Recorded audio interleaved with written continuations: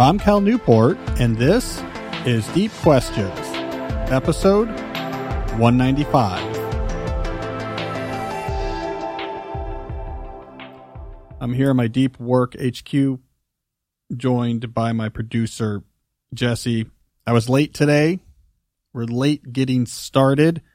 Jesse, my apologies, had the AC repair people coming out to do maintenance. And we discovered all sorts of issues. Long story short, 45-minute appointment became 2.5 hours.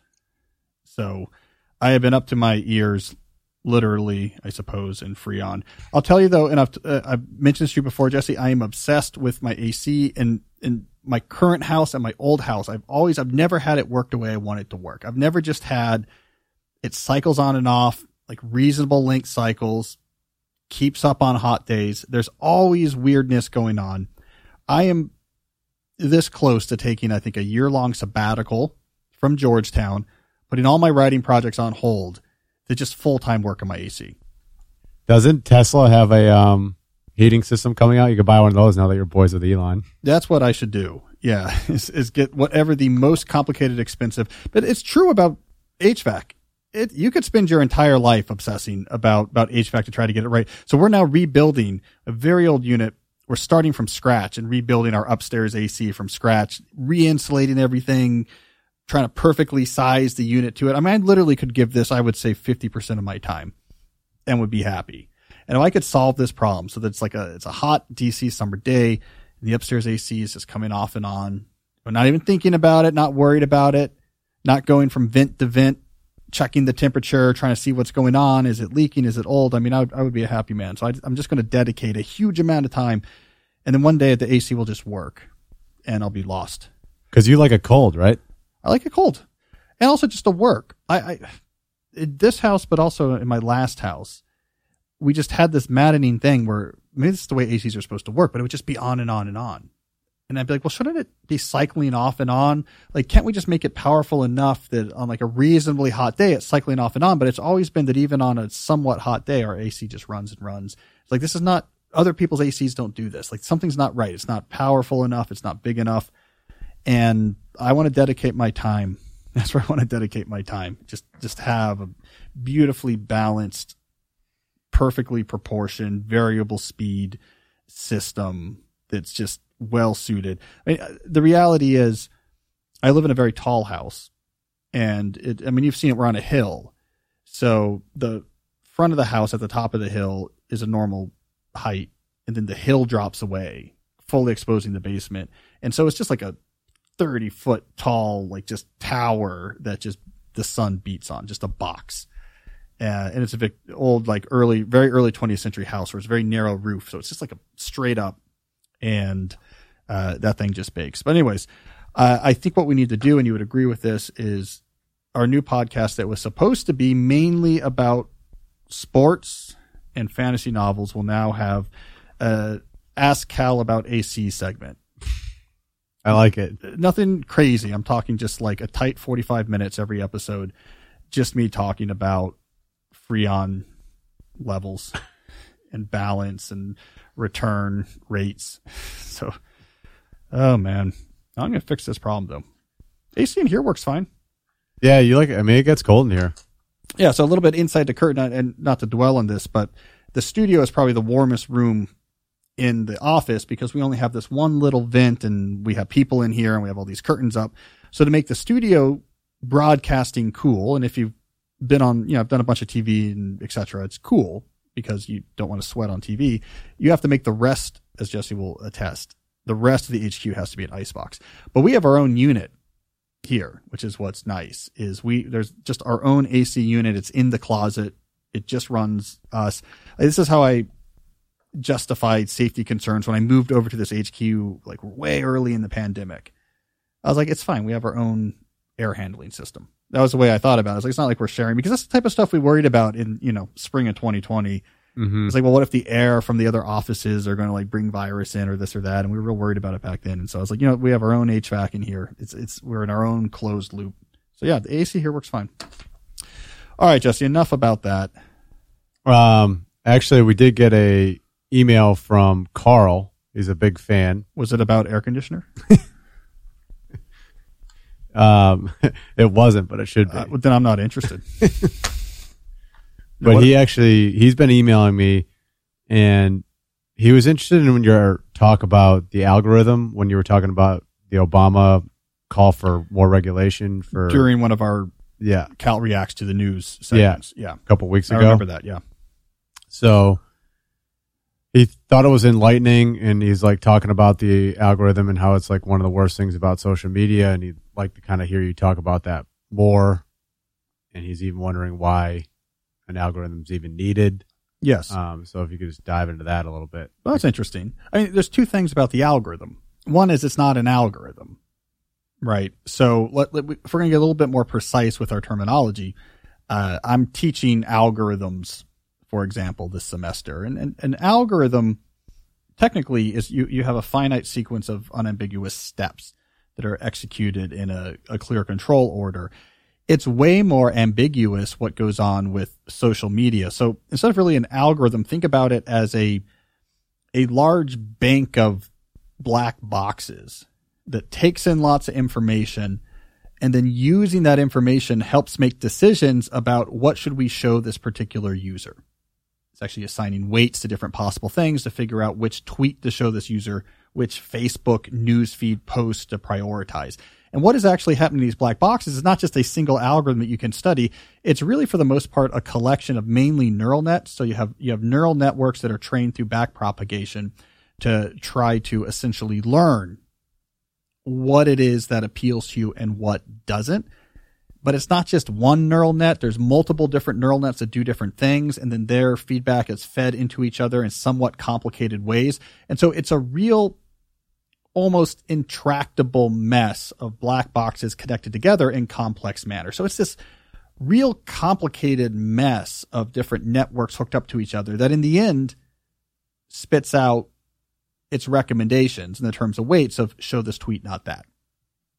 So it's completely obfuscated. It's very difficult to try to find out what is going on inside those networks. I mean, if you want to really get into neural networks, I mean, what they're really doing is they're really, as we've talked about before, but they're essentially building spaces, like regions in multidimensional space that they can associate.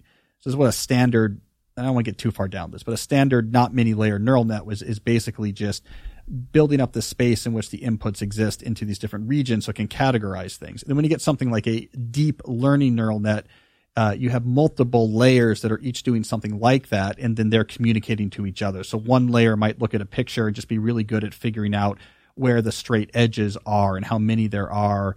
And then another layer takes that input and is really good at figuring out, well, if there's this many straight edges, then it's probably a crosswalk. And so it all gets kind of complicated, but that's what I want to emphasize. It's complicated. So it's not an algorithm we can tweak easily. It's not an algorithm we can understand easily. Can we get rid of that in social media? I mean, we can imagine that being true. We can imagine that being true because we used to have social media without these quote unquote algorithms. This was basically all social media before 2009. So if you use Twitter in 2007, there's no complicated algorithm involved in showing what you see. All it did was sort of all the people you follow, here are their tweets, sort them in chronological order. Put the newest one at the top. Facebook was doing the same thing. You have different people that I don't know what their terminology was, you friend. See, people don't even talk about this on Facebook anymore. It's just become this newsfeed distraction machine. But you would friend people and would look at what they were posting and put it in chronological order. Is what people were posting. And then at some point after that, as we've talked about before, you get these complex neural network based algorithms that say, well, I'm not just going to show you things in chronological order. I'm going to prioritize things that are going to increase engagement, which means time on service. And that's where we get this complicated play where we no longer understand how it shows us what it shows us.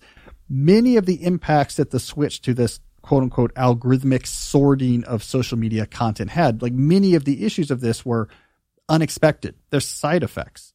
Like all you're trying to do with these networks, these neural nets all connected together, is just to make the user happier in the sense of, I want to spend more time looking at this. But it had all sorts of side effects. And I think one of the big ones is what we talked about when we covered John Haidt's Atlantic article from a few weeks ago. And it introduced intense virality, right? Because now I could post something, other people could start spreading it. The algorithm will see that it's popular.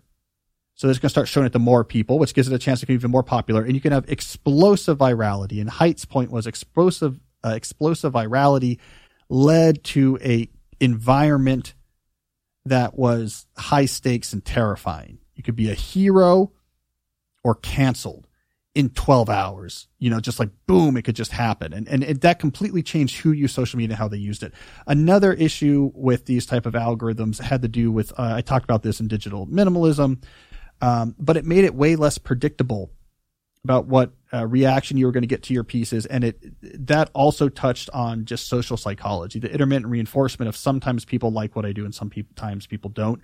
That became a real addictive factor in getting people back, especially for Instagram and Facebook in the earlier days of these algorithms. Is now that when people could like and things could be shared, you had this much more unpredictable and unstable environment of feedback. And that was very addictive. Like, are people going to like this? Are people not going to like this? So it's possible, but there's no reason why companies would, because Carl, it makes them way more profitable. It's fantastically more profitable. People use these services all the time because they are perfectly optimized to get you to do that. If you went back to 2007 Facebook, it is way more boring than 2022 Facebook. If you go back to Twitter, early Twitter, before they began building these algorithmically juiced timelines, it was a way more boring place. Like, most of what you saw was not interesting, because most of what most people you follow post is not interesting. So it's good for us as a culture because it was a diversion we didn't want to spend too much time on, but it's a completely different beast. And I believe the timeline was Facebook made that move. I mean, Twitter made that move first, and then Facebook and Instagram followed. So when Facebook saw Twitter move away from a strict chronological timeline, Facebook realized they had to do something similar.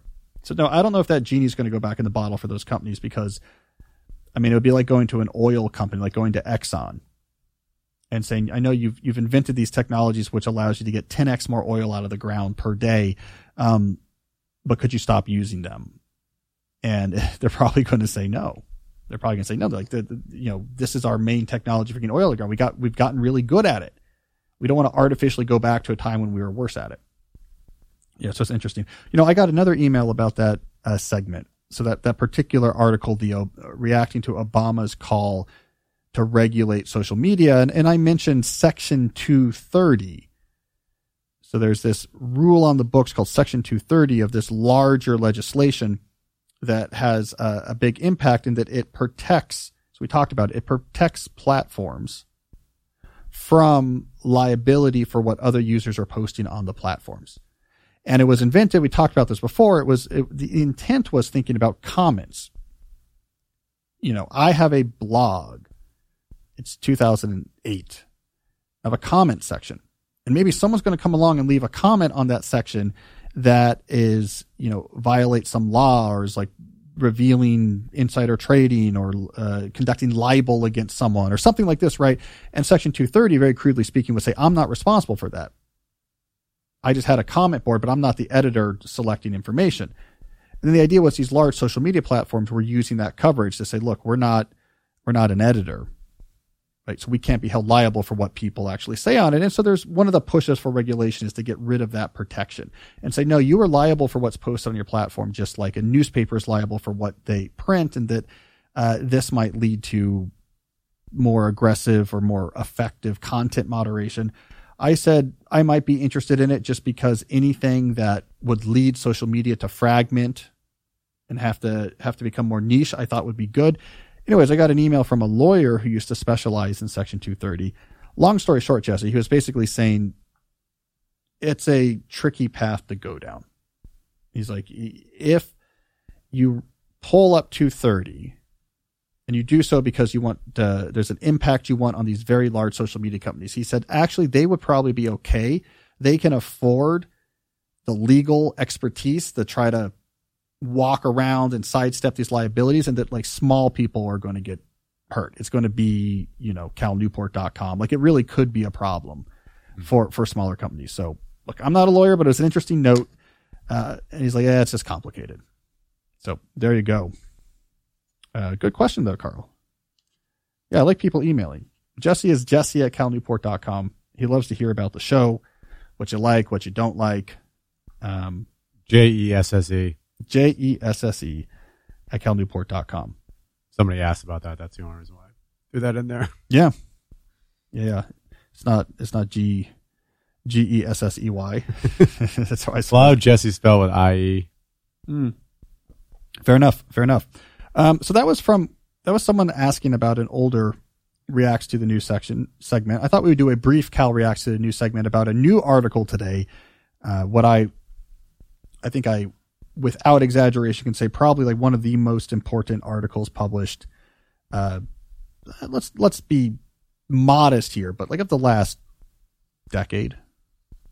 And that is an article that appeared in the New Yorker last week. So you're hearing this on a Monday. It appeared the Monday before. It was an article written by this young buck named Cal Newport. No, I'm joking. This is not one of the most important articles of the decade, but I did, after a bit of a hiatus, have returned to the page of the New Yorker, published an article about Elon Musk and Twitter. We should talk about it briefly. I'm not going to talk about it in depth because honestly, you've heard through various segments we've done on this podcast. You are ahead of the curve listening to this podcast. You have heard a lot of my ideas about Twitter and Musk's acquisition. Well, I refined and polished my thoughts on this for a reaction piece that I wrote for the New Yorker.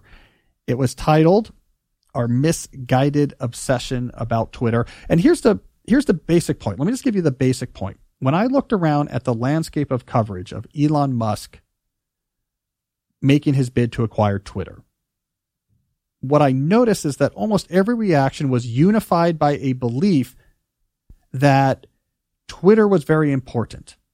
Twitter is the digital town square. That's the terminology Musk used himself in the official statement announcing the acquisition, and everyone seemed to more or less agree. Now, once you agree that Twitter is the digital town square, then of course you are going to care a lot about exactly how Twitter operates. If this is, as most people who are writing about this believe, if this platform is where policy is set, if it's where the ultimate adjudication of goodness and badness of individuals, of ideas, of organizations is made, if it's where activism gets its priorities, then even small changes to how it operates, the rules for content moderation, if you can go back and edit a tweet or not, who is kicked off, who's not kicked off, and under what circumstances, the implicit norms that are being implemented by all these rules makes a huge difference. So of course, there'd be a big uproar about the ownership changing hands for this coming from a public company to a private company where one individual would suddenly have way control over this platform. So almost everything I read came from that starting place. And once you're in that starting place, you're either really worried. I'm really worried about Musk. I don't think he's on my team. I'm worried he's going to do things that's going to make this conversation worse, or you're gloating like, this is great. I think Musk is going to do things we like. And that's all you focused on. I basically stepped away from that whole argument and said, forget the details of what Musk is or is not going to do to Twitter. Let's actually poke for a second this fundamental assumption that it is the digital town square. And as you've heard me allude to in previous segments on this podcast, I do not believe that to be true. I drew heavily from John Haidt's recent Atlantic article, which helped make the point using numbers that a lot of us just understand intuitively, those of us who monitor Twitter from a media perspective. What we all understand intuitively is that the primary users on Twitter, the people who are doing all these tweets, who are doing takes and combating other people's takes, the grist of the mill that is the content mill that is Twitter, are not at all a broad representative sample of this country. They tend to consolidate on the political extremes. They also tend to be wider and richer than the average American. You know, I didn't talk about this in the New Yorker article, but I did come across, I think, a related compelling quote from a George Washington University media studies professor who made this point that, like, keep in mind, Twitter is a very demanding platform. It is very difficult to be an active, successful user on Twitter. Much more difficult than Instagram, much more difficult than TikTok. It's basically a full-time job. You have to tweet a lot. It's complicated to get the tweets right. It's this tightrope walk. And so we really get this incredibly rarefied group of gladiators from the different political extremes. And because of the dynamics of the platform, this is what Haidt talks about. They're in this context of virality, which means that they push themselves even farther to the extremes. They're doing this high stylized combat back and forth. And that spectacle is fascinating. It's very engaging. There's a whole periphery of people who like to watch it, but it's not the town square. It's not the town square. It's the Coliseum. And so my point is, once we recognize that, and this is the point I made in the article, the right response to all this uproar about Musk taking over Twitter is not, oh my God, what Musk is going to do. It's, oh my God, why is everyone still paying attention to Twitter? That this is where we actually need to put our attention, is to look at people in positions of power who continue to look towards this gladiatorial, unrepresentative spectacle and use it to help guide their decision making and say, stop it. That's not real life. This is not a representation about how the culture at large feels about this issue or this person or this idea. So if you are a head of an academic institution, head of a company, if you're a politician, if you're a journalist, don't look over there. It's exciting, but it has nothing to do with real life. But when you look over there and use that to help influence what you do, the rest of us, the 95% of people who could care less what's happening on Twitter, we're impacted by the service. We're impacted by that gladiatorial battle. It's as if the Roman Senate was over at the Colosseum and passing law that affected the entire empire based on what was happening on that bloody sandy ground of the arena. We would say that's a terrible way for you to figure out what you should do or shouldn't do. Get out of there. Go talk to the actual people. Be among the rest of us. Get away from the spectacle. Ground yourself again so that we can all be working from a shared sense of common sense. So that was basically my argument, is who cares what Musk is going to do? What I care about is that all of you are paying attention to Twitter still and thinking that this is somehow a town square. And I really don't think it is. All right. So that was my article. This, Jesse, I will say this might hurt our plan to get Musk on the show. Not necessarily. I think he's going to be on. He'll be chilling with him and Rogan. Yeah. I mean, basically I'm saying 44, this is like a bad, and if I'm right, it's a very bad investment, because it would say, he's within the bubble that thinks that this is so critical. And I'm basically trying to stand outside the bubble and say it only seems critical to a small group of people, but it's not really. And they need to they need to pay attention somewhere else. And we're starting to see this. So I talked about in the article something I talked about on the show, which was the New York Times changing their policy, resetting their social media policy and saying, you know how before we told you, reporters, that you should be on social media, you should be on Twitter. Never mind. Don't use Twitter. And if you really feel like you have to use Twitter, use it a lot less. That's the right response this time. Do you think Elon and Jack Dorsey talk a lot or at all? I don't know how well they know each other. Yeah, it's a good question. Do you think he called him before he... It's a good question. I don't know. I know Elon has tweeted back when Jack was in charge of Twitter. On multiple occasions, Elon got a ban or a temporary ban overturned by tweeting him. But that almost makes me feel like maybe they're not closer, because he didn't call him privately and say, bring this person back on. Elon would just at Jack and be like, why is this person banned? And then the person would get unbanned.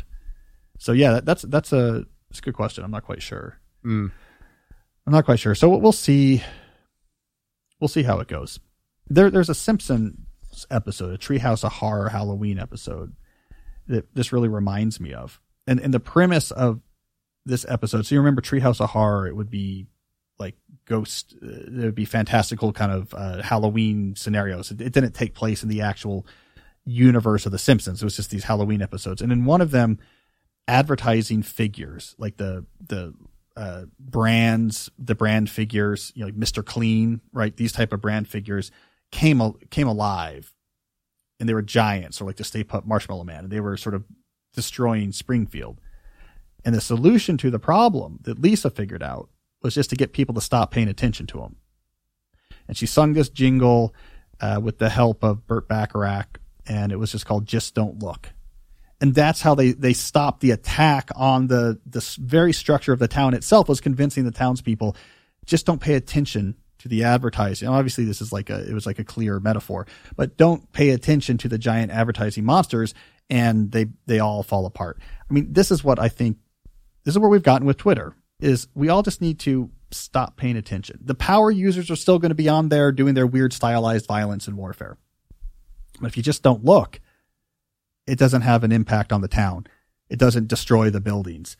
It sort of just becomes its own thing. And again, I make this point in the article, Twitter used to have a lot of good stuff that happened on there. I mean, there was obviously the activism, the early toppling of dictators in the Arab Spring. We had the accountability, played a big role in Me Too. But even beyond those sort of high value uses, the original core of what made Twitter interesting was there were smart people making interesting or funny takes. It's like, here's a topic I kind of like, and I want to follow people who are smart, and they're going to have these smart takes. And then you have better takes, and it's interesting, and you can use those takes to make yourself feel smarter. And then there's funny people doing funny takes. Like, that was actually like a pretty compelling mix. But I really do believe it can't just be that anymore. Viral Dynamics pushed out all of the interesting people in the middle. It left us with people on the political extremes. It brought in this type of huge tribal warfare where it's about not giving ground to the other team and doing combat about them. They're trying to combat to you, and you're a hero, and then you're canceled. And I think Haidt was absolutely right about this. Once those intense dynamics came into play, the idea that Twitter was just a place you could just go and here's some funny observations and here's some smart observations about this political issue, and it's quicker and pithier than waiting for the newspaper. It can't be that anymore. And I don't know how you would get it back. I mean, we talked before about Scott Galloway's idea about going to a subscription model. Maybe that could get that back. Maybe there's a way to tamp down virality so that you don't have these huge stakes. Maybe there's a way to niche out Twitter so that, like, the community that's interested in sports talk, or the community interested in comedy, or the community interested in this particular political topic can be there and see interesting takes without it spiraling out of control. If you lower the stakes, and I called it this sort of terrifying but thrilling combination of you could make it across the tightrope and be feted, or you could fall and be splattered on the pavement. It's like really compelling. If you can lower the stakes, then maybe it could be back to what it was before. I mean, I see what the value was. I just think it can't right now. It just can't support that. It's a bloodbath. It's like I use these analogies. You had the theater, the Greek theater, in which you're having the Aeschylus plays. And then over time, without people really noticing, it transformed into the Colosseum and mixing Greek and Roman. But I think the point gets across. In terms of an investment, he's bringing it private, right? He's bringing it private, yeah. So, and I had to work out those numbers. So it's not in the context of mergers and acquisitions, just companies buying other companies. This is not a notably large amount of money, $44 billion. I mean, I think when Disney bought Fox, it was $185 billion. Jack Dorsey just bought a fintech company called Afterpay for like $30 billion, less than half a year ago, right? It's similar, right? So it's not that exceptional, but it is exceptional for a public company being bought completely to be made private. And that's actually that's like way more rare. And I think this might be, if I have my numbers right, the second largest buyout of a public company. So that's like more unusual. And there is some concern about the ability, which this makes sense to me, the ability for someone to have, in theory, so much money that they can just buy what we'd call like a moderate sized public company and just take it private. That's something to be concerned about. So it's a very big buyout amount, not a very big just merger and acquisition amount. So it's not a huge company, but usually you don't have public companies, even of that modest size, completely bought out by, I mean, Bezos paid in the low hundreds of millions for the Washington Post. That's like way more common when you see these type of buyouts. It's like, I bought a newspaper for $150 million. Not $44 billion is a lot. It is a lot for one person to spend. So I am sympathetic to the general heebie-jeebies that gives some people, like, I mean, I can't quite put my finger on it, but like, that's a lot of money for one person to be able to spend to like take control of something. Yeah. It's like a sports franchise times 10. Yeah. Yep. That's, to me, that seems like the nearest analogy is like rich people buy sports franchises, and that's single digit billions. Yep. Yeah. So we'll see. We'll see. It's one of those articles where if the article works, it should hopefully get very low Twitter engagement. It's like ironic. If it goes viral on Twitter, it means you failed. I still wouldn't be shocked if you guys talk at some point at all. Yeah. I would love probably to get along. Yeah. He's an interesting guy. I mean, this was something, I mean, look, I don't know a lot about him. I just know it's hard to make yourself the richest man in the world. Yeah. It's hard to make rockets 10x cheaper than they'd been throughout the history of rocketry. It's hard to create the electric car industry from scratch when no one else can do it. So obviously this is a guy who has a certain set of skills that are really unprecedented and really have a big impact. He's also, just from a personality perspective, an unusual person. I mean, I do not think he's neurotypical, and even putting aside the actual wiring of his brain, he just has lived his entire adult life in weird, rarefied circles of just being up to his ears in businesses and God knows what influences he's had in his life. So he's an unusual person. Yeah. And I do think that distresses a lot of people because no one knows how to claim him. He doesn't really exist on the right political spectrum. I saw a lot of articles. I mean, there's a lot of concerns I get. I get the concern of, do we really want to enter an era where individuals can buy out big companies? If something is really important, and again, I don't think Twitter is, but just abstractly speaking, if something is really important to the public discourse, we want one person to be able to own it. Like, I get that. There were a lot of pieces, though, that were just trying to generally slander Musk. Like, well, Musk once said this, and Musk once made this reaction. And to that, I'm less sympathetic because I'm like, look, this is a guy who is an unusual guy who's not very careful about the way he speaks. I think if you try to mine things he's tweeted, he also trolls. So I was like, I don't think you're going to get a good indication of how he feels about things by looking for the way he's mentioned issues, because he's a weird guy who just spits things off left and right and smokes up on Rogan's podcast. So I don't know. I like there be dragons. Yeah. Is that Musk hacking into our feed here? Anyways, yeah, I would talk to him, but I think he has other things to do. I don't want to go on to this too long, but there was the most interesting in my research, the most interesting take I saw came from Walter Isaacson, who's writing right now the biography of Musk. And so based on this tweet, I think he must be following him around right now. On the day that the deal was announced, Isaacson tweeted out, was like, here's what Musk did today. Like, after that deal was announced, he went on to his weekly meeting at so-and-so proving grounds on the such and such rocket engine, where they spent 3 hours trying to troubleshoot a problem with one of the valves. Twitter wasn't mentioned once. This is someone who can multitask. And I thought that was kind of interesting. This idea that he came in and it was like maybe not even the most interesting part of his day was, oh, I'm buying Twitter.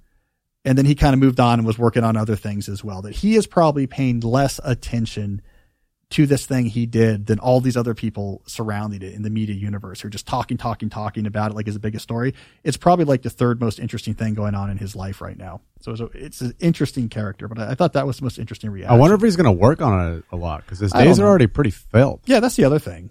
He's busy, so I don't know. And he works constantly. Yeah, it's unclear. He has ideas. And of course he executes. Like, he comes in, like, look at SpaceLink. You know, he comes in with these ideas and somehow actually gets these companies up and running. So who knows? Maybe he will come in, but he could very easily just lose interest. I don't think I don't know that he's replacing the CEO or anything. So it's unclear. According to my research, it's very unclear what's going to happen. I'd like to hear you guys talk about reading. He reads a lot. Yes. We could nerd out. Yeah. We could talk algorithms for sure. Yeah. Yeah. I think you would appreciate that. Just a matter of time. All right. Well, now we're feeding the beast because now we've talked about Elon Musk for 20 minutes. So we're feeding the same beast that I'm complaining about, which is like the real issue here is stop obsessing about Musk and Twitter and just stop paying attention to Twitter. And then you won't care who owns it and you won't care what's going on there. All right. So obviously we can't control ourselves either. Let's do some questions. Let's see what people out there actually care about. So we got some good questions to get to, some written questions and some calls. I also have a habit tune-up lurking. But first, let me briefly talk about a sponsor that makes this show possible, and that is ExpressVPN. If you connect to the internet from various different places, you need a VPN. I've explained it before on the show. It's an intermediary between you and the internet. You connect with a secure encrypted connection to a VPN server. That server then connects to the internet on your behalf, keeping your traffic private, keeping your identity private. So it is the way to connect to the internet, especially when on the road and when traveling. And ExpressVPN is the VPN service I prefer. I like it because it's fast, good bandwidth. I like it because they have servers in 94 different countries, and it works really well with all the different devices you use. It's seamless. You turn it on. You don't even know you're going through a VPN, but you get all of that protection. Let me just point out a side benefit of using ExpressVPN is you can choose what VPN server you want to connect to surf the internet. And because they're in 94 countries, you can select a server that is in a different country. A nice little benefit is that can get you around regional content controls. For example, there was some BBC stories I was interested in, especially when I was tracking the pandemic more closely. I would often go to BBC. It was a little bit less politicized in some of the coverage here in the U.S. on some of these issues. The BBC iPlayer, however, checks to see if you're coming from the UK. Just going to it from your phone here in the U.S., you're going to be limited on what you can watch. With ExpressVPN, just connect over to a server in the UK. BBC thinks you're someone in the UK. Access. That's a nice little side effect to using a VPN. So be smart. Stop paying full price for streaming services and only getting access to a fraction of their content. Protect your traffic, protect your identity by using a VPN. You can get your money's worth at expressvpn.com/deep. Don't forget to use my link at expressvpn.com/deep, and you will get an extra 3 months of ExpressVPN for free. Let's also talk about My Body Tutor. All right, last summer, maybe you weren't at the beach or pool as much, but now the upcoming beach and pool season, you might care about how that body works. You might be thinking, what does it look like? Do I need to get back in shape? Let me tell you how to do that. My Body Tutor. This is a service founded by my longtime friend, Adam Gilbert. It is a 100% online coaching program that solves the biggest problem in health and fitness, which is the lack of consistency. They do this by simplifying the process into practical, sustainable behaviors and giving you daily accountability and support it takes to stick to your plan. You hear from your online coach every day. You report to him or her, here's what I did on our plan, here's what I ate. I've used the app. It's very easy. You can just take pictures of your food and then later go back and annotate it as needed. You submit your report. You also type in there, here's what I did with my fitness or exercise, and you get feedback every single day. Good work. What about this? You can ask questions. They'll give you feedback. It's that accountability. You are working one-on-one with a real coach who knows you and has built a plan for you. That's what makes this work. And because it's virtual, it makes it quite a bit cheaper than, let's say, having to have a in-person physical trainer or nutritional coach. So if you're serious about getting fit, Adam is giving Deep Questions listeners $50 off their first month. All you have to do is mention this podcast when you join. If you have questions, Adam wants you to call or text. You can find his personal cell phone number at the top of every page on mybodytutor.com. That shows you how much he cares about customer service. So remember, mention Deep Questions when you sign up, and you will get $50 off. Jesse, I think we need to start putting your personal cell phone number at the top of every episode and at the top of every video.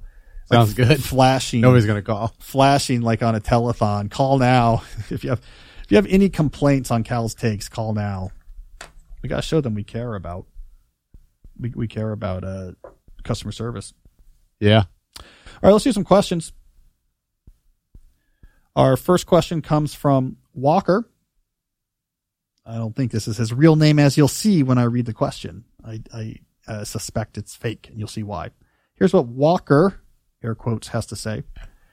In the context of a deep life, have you any thoughts on how to balance what I think of as my 3 walking modes? There is mode number 1, which is walking while listening to a podcast or audiobook.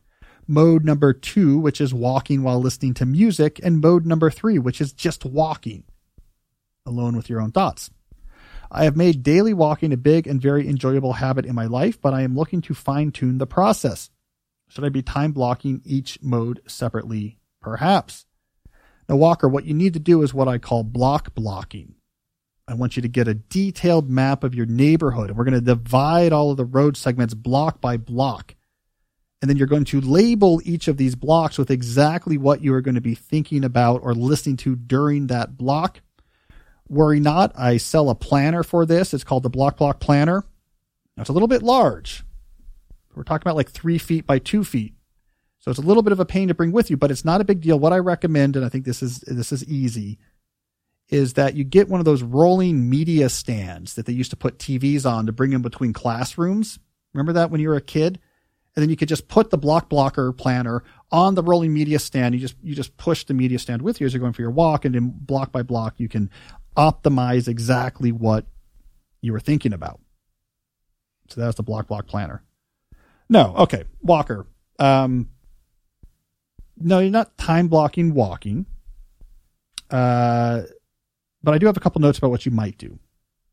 So walking can show up in your time block plan if it is something you were scheduling into your workday. So if you're in your workday, which you are time blocking, then yes, the time in which you were walking will show up because everything during your day, during the work hours, will show up on your time block plan. So in that sense, yes, it'll show up in your time block plan if it happens during your workday. Do you need to plan in advance, like when you're building your plan, what to do during the walking? And I would say for the most part, no. It is good to have intention as you set out for a walk, but I think it's completely fine to make that decision as you're walking out the door. I put aside a half hour to walk midday just to recharge. By the way, I think that's a great thing to do. Just kind of figure out how you feel. Am I going to listen to an audiobook, or am I just going to be with my thoughts for a while? Just make the call on the call. I think it would feel a little bit over planning to figure out well in advance what you will be doing during walks. 2 exceptions. If the point of the walk is to make progress on a professional problem, so I'm riding this morning and I'm stuck and my plan is to go for a walk to try to get unstuck.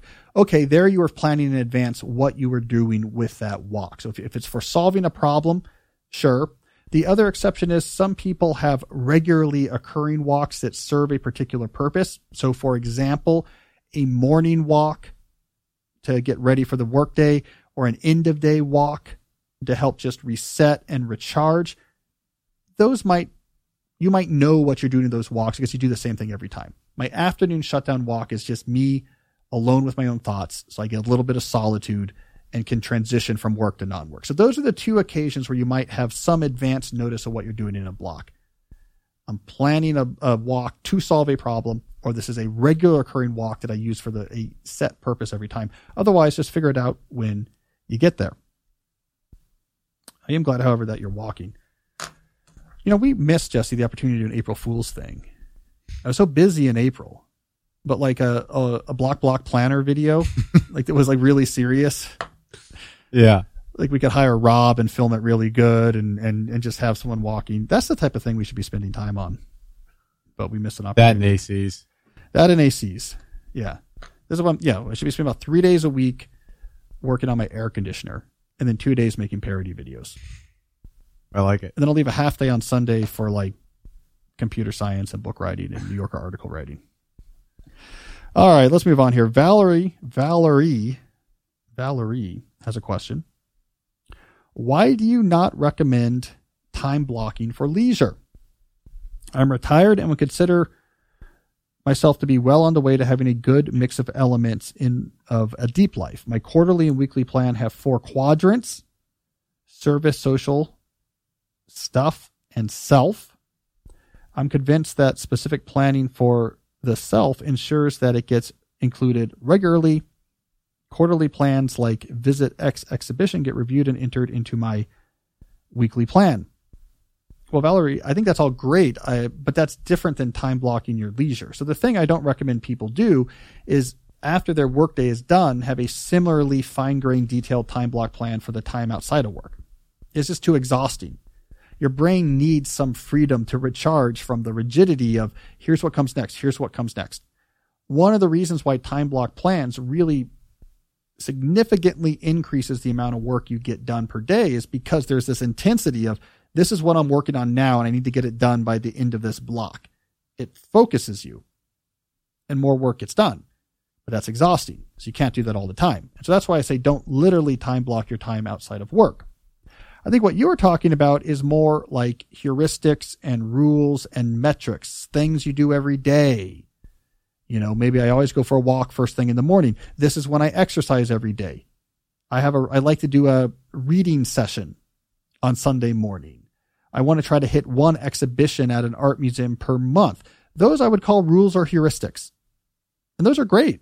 I mean, as you know, when I talk about the deep life, this is one of my most pragmatic suggestions, that you identify the buckets of your deep life and you start for each by identifying actually a keystone habit, something you come back to on a regular basis and that you track right there in your time block planner, or if you're Walker in your block planner.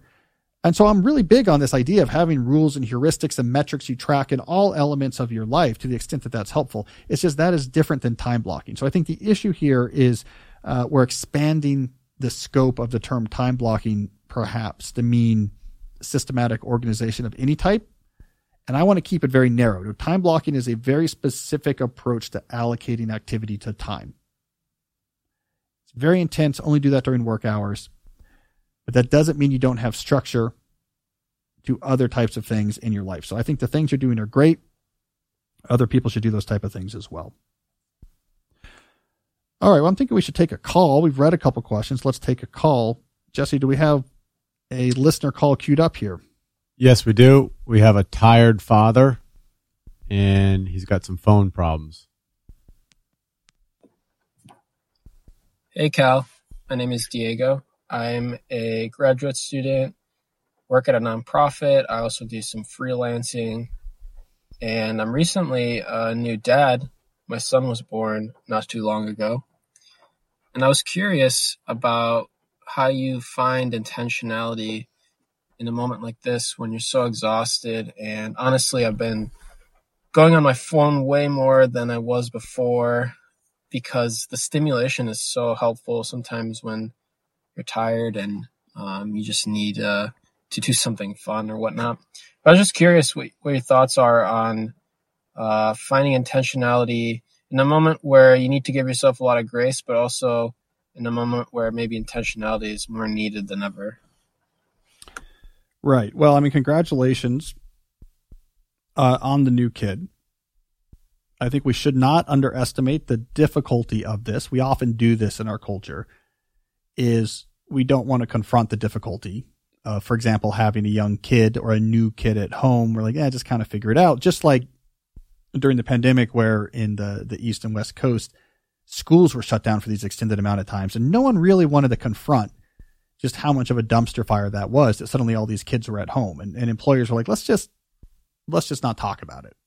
Right. So I do think that is an issue. So you're going through a great time, but a hard time. So what I'm going to recommend is that you couple intentionality. So a return to intentionality with an increase in simplicity. You gotta simplify things as much as possible right now. You have this new kid, so you want to simplify down to the basics. You want to get work constrained and surrounded with a bigger buffer of time that you can recharge and rest and nap, etc. You want to bring intentionality then into not just how you cut things down, but to what you do outside of that time. Don't in this instance confuse intentionality with increasing quantity of activity, increasing ambition of activity. I want you to scale all that back, but I don't want you to wander. I want you to be pretty intentional. So I've cut back on work, and I come home and I nap, and then just a 2-hour period where it's just like me and the baby, like very intentional. I think it's very important. We're tired together, but it's just this time we have together. I am doing reflection walks every morning because this is a big new part of my life and I need to start to make sense of, through solitude and self-reflection, what's important to me and what's not, and how I need to shift my self-conception given that we have this new child and it changes everything I understand about the world. So these type of things you want to inject into your life, this type of intentional activity, but coupled with an intentional simplification. where you go easy on yourself and say, I can't do as much work. Now is not the time to take on the new project. Now is the time I'm going to have to step back from this project. Keep things simple. Keep work in a more narrow time frame with time off in the middle to nap. Maybe get a little bit more organized about it so I can keep up with things with it. I can't do frenetic stuff right now. I can't stay up late to get something done, so I have to be really organized. So that's what I would recommend. Be more intentional and simplify your life at the same time. That can actually be, by the way, a wonderful combination. Like periods of your life when there's kind of a challenge, like the challenge of the caring of a new child, but you've also simplified your life during this time as well. You're not so work focused and you have these important intentional rituals. You and your kid, you go on this walk every day. You're doing more thinking and reflecting. You have this new bedtime routine. Like there's a lot of value that can come out of that, but only if you get intentional. So do not confuse intentionality again with ambition or quantity. It's just about, are you in control of what you're doing or not? And when you go through this exercise, you're going to find you don't really want to spend a lot of time on your phone. You're tired. You much rather be tired, sort of laying there on the blanket that you put out in the park with the kid, because this is what you do in the afternoons when the weather is nice and you kind of play and you kind of rest and that's what you do when the sun is shining and it all feels good. And you say, why do I need to look at TikTok? All right. So I want to return to a segment we introduced a couple weeks ago, the habit tune-up segment. The idea here is that I just take a piece of advice from the large toolbox of tips and tricks and rules I've written about or talked about over the years and just focus on it a little bit. And so in particular, today I want to talk about what I think is the most important piece of productivity software that's out there. And I'll give you a hint. You all already have it on all of your devices. That's the good news. And that is my strategy of using a working memory.txt plain text file. So I have a couple different names for this. So working memory.txt is one name for this. The other is what I call text file or plain text file productivity. Over the years, I've used both of those terms, but the basic idea is quite simple. You have on the computers you use a blank text file. And you keep it open, and it's always open on your desktop. I call mine working memory.txt. I'm just using the text editor on my Mac. I don't even have rich formatting turned on. It's plain text. There's no bolding. There's no font size. It's just plain text. And you just have it open. And it is literally a way to offload things out of your brain where you can still see them, look at them, organize and make sense of them without having to keep all these things in your mind at the same time. And what this is recognizing, the reality this is recognizing is that we have very limited working memory. So we can only keep so much in our head at a time. And as I talk about all the time on this show, there's a real cost of cognitive context switching. So if you're trying to keep track of multiple different things at the same time, it's very difficult to sort of go back and forth between them, to see how they trade off, to see how you're going to make these things work, because your mind is trying to switch back and forth between all these contexts. If you offload things to a text file where you can just see them, it is a huge cybernetic boost to your organizational capacity. So now you can have lots of things written down. You can see them without having to hold them in your head. You can focus on one thing at a time at your head. You can also juggle a bunch of things and see their connections, because when you're looking at them all written down and not trying to hold them all in your head, you're not paying nearly as big as a context shifting cost. There's a huge secret to my success. So there's a couple ways you might use this. One would be you're trying to solve a complicated problem. Okay, how are we going to get, we have this visitor coming. How are we going to get the travel logistics? What do we need to do? Man, this just seems so complicated. Like, how are they going to come? Are they going to need a hotel? Where are they going to stay? So like you have a problem that's complicated. It has a lot of moving parts. You're not going to solve this in your head. You start typing everything out. Like, what are all the different things that need to happen? You refine it, you combine it. You can start doing visual lexicographic thinking. Like, well, let me grab these 3 lines, copy and paste and put them down here and label them with, all right, this I can all offload to, Jesse to do. This I don't know about. This I'm going to move to Thursday. You can start labeling these things and categorizing them. You're doing very complex organization and thinking here that you would not be able to do very well just in your head. The text file helps. Another scenario where the plain text file is going to really help you is, let's say, as you're trying to get through your email. I'm trying to clear out all this email that's built up. I have 50 messages, and they're all different. They're dealing with different issues, all different cognitive context. Trying to deal with each of those one by one, as so many of us have learned, can be devastating because you're switching context again and again, email to email, and you burn out, like, I can't do this anymore. And you start hunting for easy to reply to messages because your brain is tired. The alternative is using your plain text files. You start actually like capturing what's in these emails, what their request is, what you need to do in your text file. Just give each of them a different line. And now you have 20 or 30 different lines on here. You haven't had to solve any of these issues that you've just summarized all the emails with 1 or 2 lines on this big text file. Now you can start grouping. Now you can start organizing. Now you can start pulling everything related to one project, copy and pasting, and put them next to each other. And everything related to this project over here. And things you have no idea how to answer over here. You're making sense of the information without having to dive into it, without having to try to keep track of all this stuff in your head.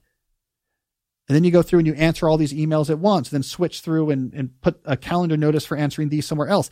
It is really like a organizational superpower once you get really good at using this plain text file to extend and organize what's on your plate. It's like taking your brain and making it a much better brain. And it's something I swear by.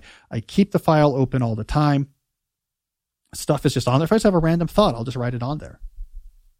And, by the end of the day, I try to look at that. Is there anything on here that needs to go back into a system? Was there a thought I dropped that I haven't handled? And I'll look through and kind of process that working memory.txt at the end of the day to see what's left on there. But it's always there. And it's storing all sorts of information and being used for all sorts of different purposes. And I cannot overemphasize, once you get good at this simple but powerful productivity hack, how much extra capability that it gives you. How much extra capability it gives you. So stop trying to do all this stuff in your head. Use a simple text file. Can I ask a couple follow-up questions? Yeah. When did you start this? It's a good question. So there, if you search, I wrote about it on my blog back in my MIT days. Look for, if you want to do a Google search, I don't know if you have that up there.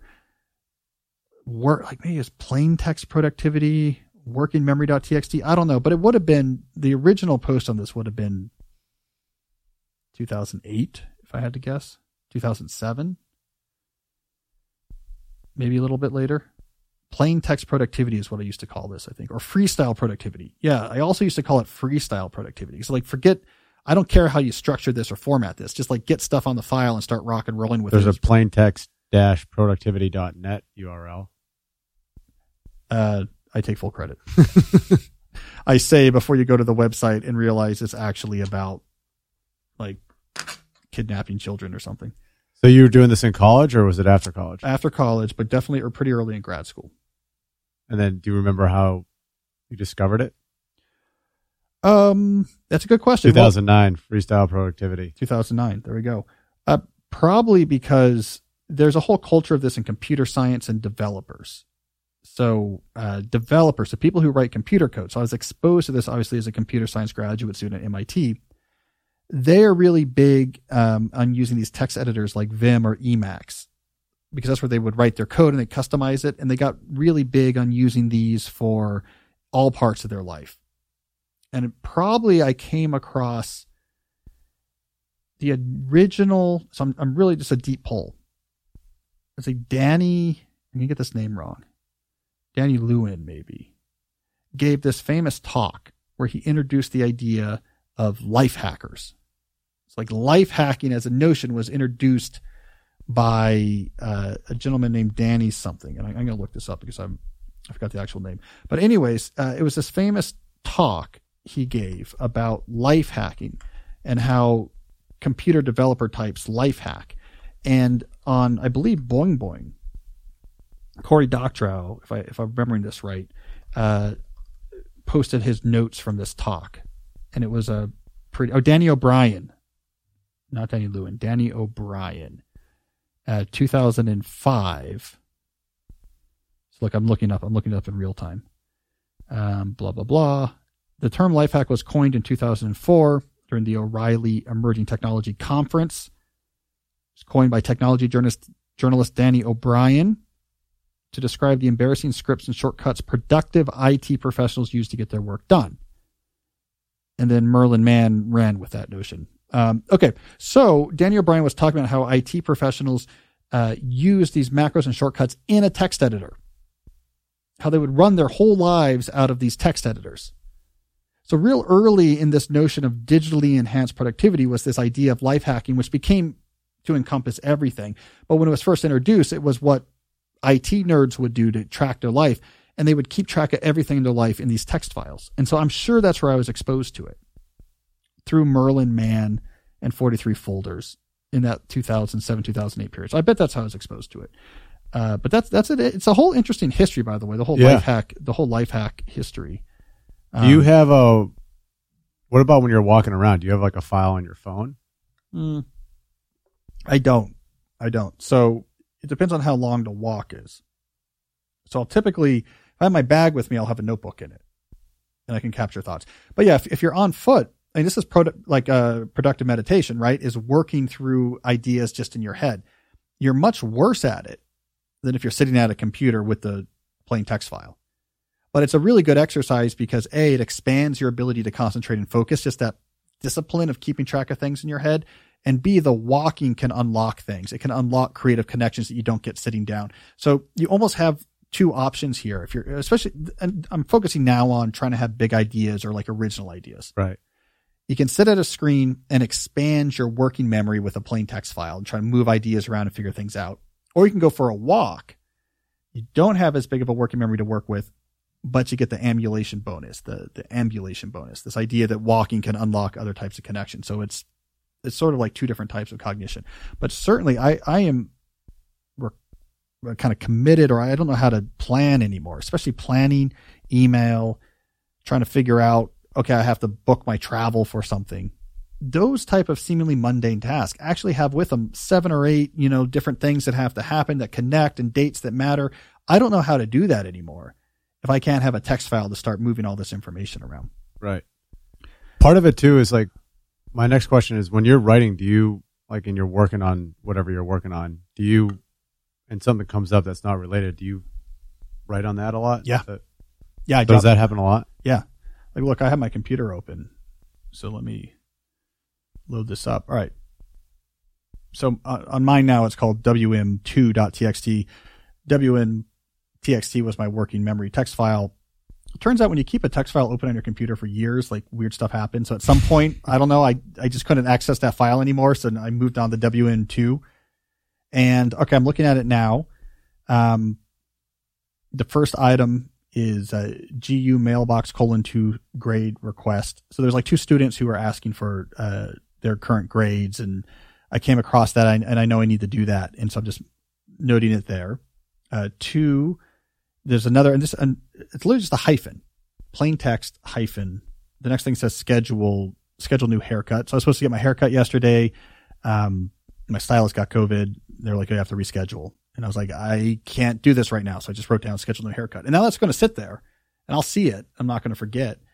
And then I have 3:30 office hours Zoom, because there was, as I mentioned, it was like, at the last second as I was coming over here, a student asked if they could ask me some questions about an exam on Zoom. And I told them we could use the office hours Zoom room, etc. Boom. It's just on here. And I see this every time I open it. So this is just stuff on my mind, is no longer on my mind. Mm-hmm. And the other thing I'll do is I'll put equal signs, a bunch of equal signs to make horizontal divider lines. So if I want to just have a space for just messing around with things, I put a bunch of equal signs, and like below it, I'm just messing around with notes. And typically at the top of my text file is like things I don't want to forget, tasks to deal with or process. And then if I want to think about another thing, I might put another bunch of horizontal equal signs, and so kind of create these little spaces where I can just mess around with. Mm-hmm. I guess it's one last clarification question. So like when you're walking around, like doing an errand or something, and you don't have like your phone, or you don't happen to have a notebook, I guess you always have like a piece of paper, so you just write it on that. Yeah. And if I don't, I just, holding it. Yeah. Got it. Yeah. So then when you do your shutdown at the end of the day, you look at that notebook and then you look at your file. Yeah. So if I'm just thinking about something when I'm walking and I just have it in my head, I'm going to write it down as soon as I get back. Got it. Yeah. And that's another great thing. It's incredibly low friction to just drop it into a text file. just whatever, however you want to summarize. That's why I used to say freestyle productivity. I don't care how you do it. Just get it in there. Mm-hmm. You know what you mean. Whatever formatting you want to do, just get it in there. And then it's out of your head. Yeah. So anyways, that is the most important piece of productivity software that you already own but you're not using is your text editor. And maybe in the future we'll have like an augmented reality thing. Or wherever you are, it's like, boom, you pull up this thing and can just like drop thoughts into it and then boom, like make it go away. It's like always kind of there with you with some sort of like AI agent that like help you, like a Siri type thing. I can see how this goes. I mean, we could try, this would be difficult, but we could try to have a high price software product. It's actually just a text file. In the meantime, I think if we had like really good marketing for it and there was like a really compelling YouTube video where people are getting on private jets and this and that, and there's like a really slick sound effect when it turns on, and in the end, people don't realize that it's just the text editor. Like for only $49.95 a month, you too can unlock your productivity brilliance with WM2, the most important piece of productivity software, which is true, ever invented. And all it is like a little script that just opens a notebook. Oh my. Well, that would not be a useful product to try to sell, but let me tell you one that is useful, and that is Grammarly. So I have a couple more questions I want to get to, but first let's talk about Grammarly because they help make this show possible. Grammarly is more than a spelling and grammar checker. It is an all-in-one writing tool that allows you to clearly and effectively communicate your ideas. It's free to download and easy to integrate into your daily life. It works where you work, like in Gmail, to help you work more efficiently on any of your projects. Now, Grammarly has some pretty advanced features, especially when you upgrade the Grammarly Premium. You can now do things like tone adjustments, which will help you have a more confident and polished tone in your writing. It can do sentence rewrites. It's true. I've messed around with this. It can be eerie. Grammarly Premium is like, yes, see this thing you're trying to say here? Say it like this instead. Makes you seem much more clear and crisp and professional. It'll also even give you clarity suggestions. I think this is muddled. Use this word instead. Use this construction instead. So I think this is what is really most impressive about Grammarly and its premium product these days is that it can go so far towards now helping you actually make your writing better, not just fixing mistakes, but making the writing itself better. It's like having a copy editor looking over your shoulder and making sure what you write and all the different apps you use and all the different devices you use, making sure what you write sounds good. So get through those emails and your work quicker by keeping it concise, confident, and effective with Grammarly. Go to Grammarly.com/deep to sign up for a free account. When you're ready to upgrade to Grammarly Premium, you will get 20% off for being my listener. That's 20% off at GRAMMARLY.com/deep. I also want to talk about our friends at Stamps.com. If you've got a small business, inflation isn't doing you any favors right now. It's harder than ever to stay profitable, so you have to look for those practical ways to cut costs. Stamps.com is a great way to do that. If you use Stamps.com to mail and ship, you get access to exclusive discounts and great rates on shipping from USPS and UPS, which makes it an easy way to keep more money in your pocket. It also saves you time. You print the postage right here at home. You do not have to wait in line at the post office. I like the time-saving one. As Jesse knows, there is a post office right down the street from the HQ. That thing gets crowded. And every time I walk by and see that crowd, and I think this is excusable, I walk over, I pound on the window until everyone turns to look. And I go, Stamps.com. And then you hear like one person start clapping, and then it's kind of slow, and then another person starts slow clapping, and then more people join, and then the clapping gets louder, and it gets more enthusiastic, and soon people are cheering, and I'm doing peace signs. And then I walk back to the HQ, and I'll tell you why they're cheering, because they don't want to be waiting in line. Stamps.com would not only have saved them that time, but it was going to save them money as well. I think this is a no-brainer. So start mailing and shipping with Stamps.com and keep more money in your pocket every day. Sign up with promo code DEEP for a special offer that includes a 4-week trial plus free postage and a digital scale. No long-term commitments or contracts required. Again, just go to Stamps.com, then click on the microphone at the top of the page to enter that code DEEP. All right, I'm thinking, I've been talking for a while, Jesse. Maybe we should do another call. See if we have someone who can ask us a voice question here. We got a call from Dave. He's an architect. He's also a manager, and he's having trouble scheduling deep work because he doesn't have any time block space for it. Hi, Cal. My name is Dave Berlekamp. I'm an architect working on an in-house design team for a large hospital system. I've had great success adopting many of your principles, from so good they can't ignore you to deep work, and most recently, a world without email. Your tools have really helped me manage a role with complex responsibilities. In the past year or so, I found my role evolving away from an individual contributor to more of a design manager. While my position does not have me managing a team of direct reports, I ultimately manage projects and oversee consulting teams, requiring much of my time in collaborative meetings with larger project teams, providing direction and working through design challenges. I've started to wonder whether having days with large blocks of deep work is too lofty of a goal for a manager.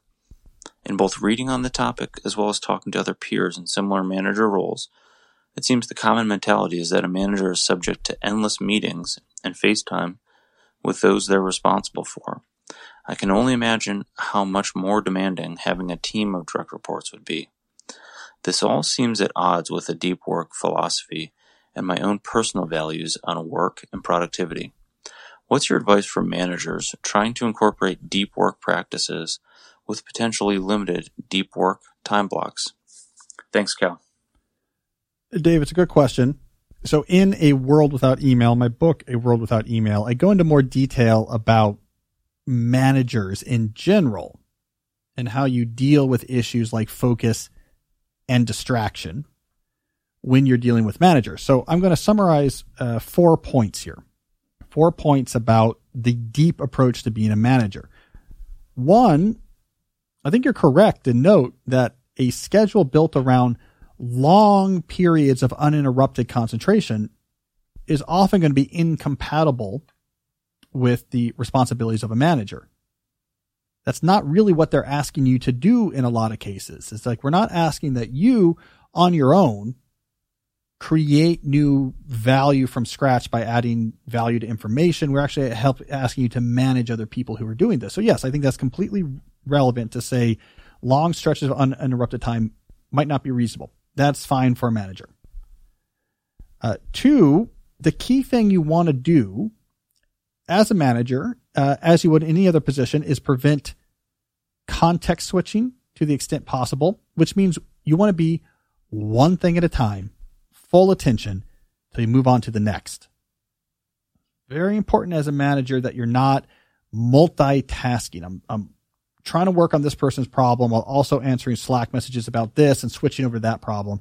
That's a huge cognitive drag. You're going to make worse decisions and you're going to get exhausted quicker. I actually cite research about this in my book, A World Without Email. There's a very relevant study to this discussion where they studied the actual behaviors of managers and they correlated it with the amount of email they were receiving. And essentially, when managers had more and more email that they were trying to deal with, their activities shifted away from what they called leadership type activities and towards much more small productivity focused activities. So if you're bouncing back and forth between a lot of things, your managerial scope goes from clear big picture thinking and directing and towards just more frenetic, small, let me just get the obligation hot potato and get it out of here. Let me solve this question, answer this, move this over here. And it's a much less effective way of being a manager. So you want to do one thing at a time before you move on to the next. To make that possible, we get to point 3 and 4. So point 3 is you want to avoid a sense of overload. So if you have more going on, more on your plate, more things that represent an obligation to you, that you can really easily even imagine making sense of, you are going to find that the cognitive stress of having such a crowded plate is going to make it quite difficult to really focus on one thing at a time. And the resulting overhead of each of these obligations is going to pile up in a way that's going to make it impossible for you to do one thing at a time, because there's always the next Zoom meeting. There's always the next email. So this is what we've talked about, the overhead spiral. We've talked about this before on the show. Everything on your plate brings with it some amount of fixed overhead, meetings that have to happen, emails that have to be answered. So if you have too many things on your plate as a manager, just that overhead, the checking in, the emails, the meetings will eat up your whole schedule. And now it's impossible for you to actually give each thing on your plate, each decision that you need to make, each advising you have to give, each reassignment or helping of an employee. You can no longer just give these things the attention they deserve one after another, because there's so much Zoom, there's so much conference calls, there's so much email. This overhead of what's on your plate becomes too big. So you have to keep that smaller. You got to keep that list of what's on my plate smaller. And it's going to mean a lot of like, nope, we're not doing that. I'm not doing that. We're full right now. We're focused. Here's what we're working on. You have to start protecting how big that list is. Don't let people put those things on your plate. You say, I can't deal with that right now. You can bring that to me later. Don't put that on my plate. It's critical for actually having the blue space, the blue water, the free space to give things attention one at a time. The final and fourth point is, through automation and process, you can give yourself more breathing room. So obligations that maybe right now you just deal with as they come up. One of your reports just emails you and is like, I need approval of this. And you're like, oh God, okay, that's something I have to do. And you have to give approval to this pretty soon. And it's sitting there on your plate and is a cognitive weight. You can take things like those, and if you automate them, this is how this type of work always gets done. Here's the process. You put things for approval into this Dropbox. Monday after lunch, I go through the Dropbox and I mark approvals on it. Things that are automated no longer weigh on your mind as an obligation that needs your attention. And so you can, in some sense, expand how many things you can have on your plate at a time before you cross that threshold of overload. If you take a lot of things on those plates and you put them into automated systems that do not require you to make planning decisions, that do not require you at some point to specifically put aside time on an ad hoc, individualized basis to get this thing done. So these automation-based processes gives you much more breathing room. So the stuff you do that happens automatically happens every week, happens every month. Find systems for that means you don't have to keep track of it. And it's not waiting for you to put aside time, to proactively put aside time to execute it. You know how that gets done. All right. So that can be really important as well. This is where hacks like office hours play a big role. Small questions. Don't just let these pile up. Here's my office hours every single day. This hour, come by my office, call me. I have a Zoom window open, whatever. That's where all the small questions go. And then that's not piling up on your plate. That goes a long way right there as well. When building these processes, as I talk about, and as you know, Dave, in a world without email, minimize the amount of unscheduled messages they require. So you want these processes where you can execute commonly occurring work without having there to be ad hoc messages flying back and forth that'll keep you back in your inbox. That will help as well. So if you want to look at the particular story in that book that really gets at these ideas, look at the story, I believe this is in chapter 1, of General George Marshall and how he completely reorganized the War Department, the U.S. War Department during World War II when he took over as the Army Chief of Staff. Because he reorganized the whole thing so he could work on one thing at a time, the stuff that mattered, give it his full attention. And you know what? He would end at 5 o'clock every day. He was managing the U.S. Army during World War II and would finish by 5 every day. He had heart troubles, didn't want to have a heart attack. So that was his hard fixed Hitler productivity line. I don't work past 5. And he made it happen by using these type of ideas. So go back and read that story.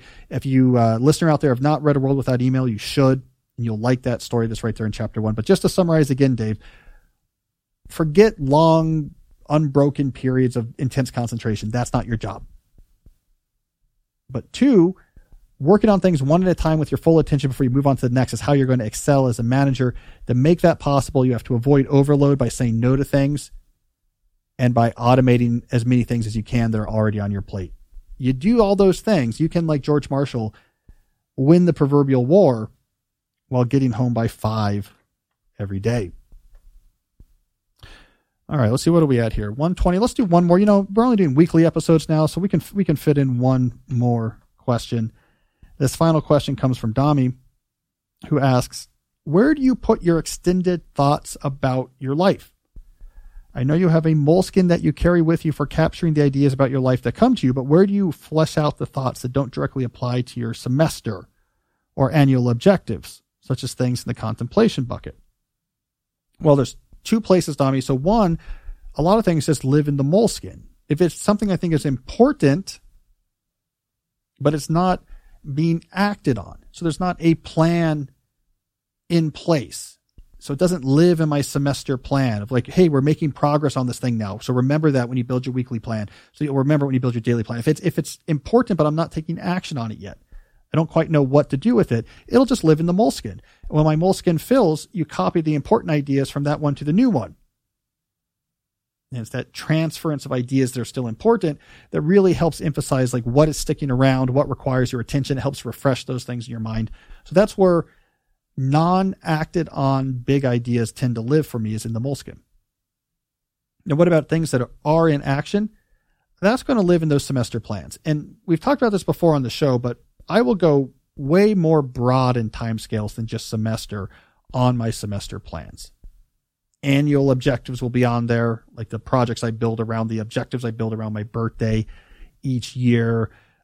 Notes will live on there. Heuristics, things I want to do like every week or every day, new habits, that will live on there. So I call it the semester plan because for sure, at least once a semester, I update it. For sure, that plan is going to look at the semester ahead and give me my guidelines for what to do with it. But it has all this other stuff on it as well. I use the semester plan very fluidly. So that's where you can have a lot of different ideas and projects. The book you're writing over a 2-year period, that's living in there. Your reminder to be working on it and what you're trying to accomplish this semester versus next. The fact that you're going to wait till next summer to make progress on this, all of that can live in the semester plan. I think that's the right place to be. So at least for me, again, big ideas that are important, but I don't know what to do with, live in the moleskin, and I will transfer it from moleskin to moleskin as needed. Big ideas that are being acted on live in that semester plan, even if their time scale is broader than just the current semester. So again, in the end, for me, what does that mean? That means I have a moleskin, a semester plan, a weekly plan, and a daily plan. And that's really I think that's really everything when it comes to the organizational element of my life. Then I have extensive notes for books and articles and content-based notes. That's a whole other issue. I use Roam and I use Scrivener, and there's a lot of other tools when it comes to just where I keep track of information that's relevant to specific projects. But in terms of organization, those 4 things get me a far way. Those 4 things get me pretty far. I think the only one we're leaving out there is the value plan, which is where you have your big picture summary of the things you value, and that mutates more slowly. The type of things Dami's talking about might eventually migrate to there if you're really changing your list of what you value or what it means. So that could change as well. So we got moleskin, value plan, semester plan, weekly plan, daily plan. Have those planners, have my block planner on the media stand, have my $49.95 a month world-breaking productivity software, which is just a link in an email that opens up Notebook or working text. Those are all the tools you need. You simply have those tools. I think you'll be fine. All right, Jesse. It's been almost 1:30. It's been a while since we've gone this long, which is good. Summer. Yeah. Got more energy. But we should probably wrap things up. So thank you, everyone, for listening. If you like what you heard, you will like what you see on our YouTube channel, youtube.com/Cal Newport Media. Videos of these full episodes, as well as videos of individual segments, and even some videos that are not from the show at all. You'll also like what you read if you sign up for my newsletter at calnewport.com. I took a 1-month hiatus from the newsletter, but I'm back. I wrote an article just the other day. So sign up for that newsletter at calnewport.com. We'll be back next week. And until then, as always, stay deep.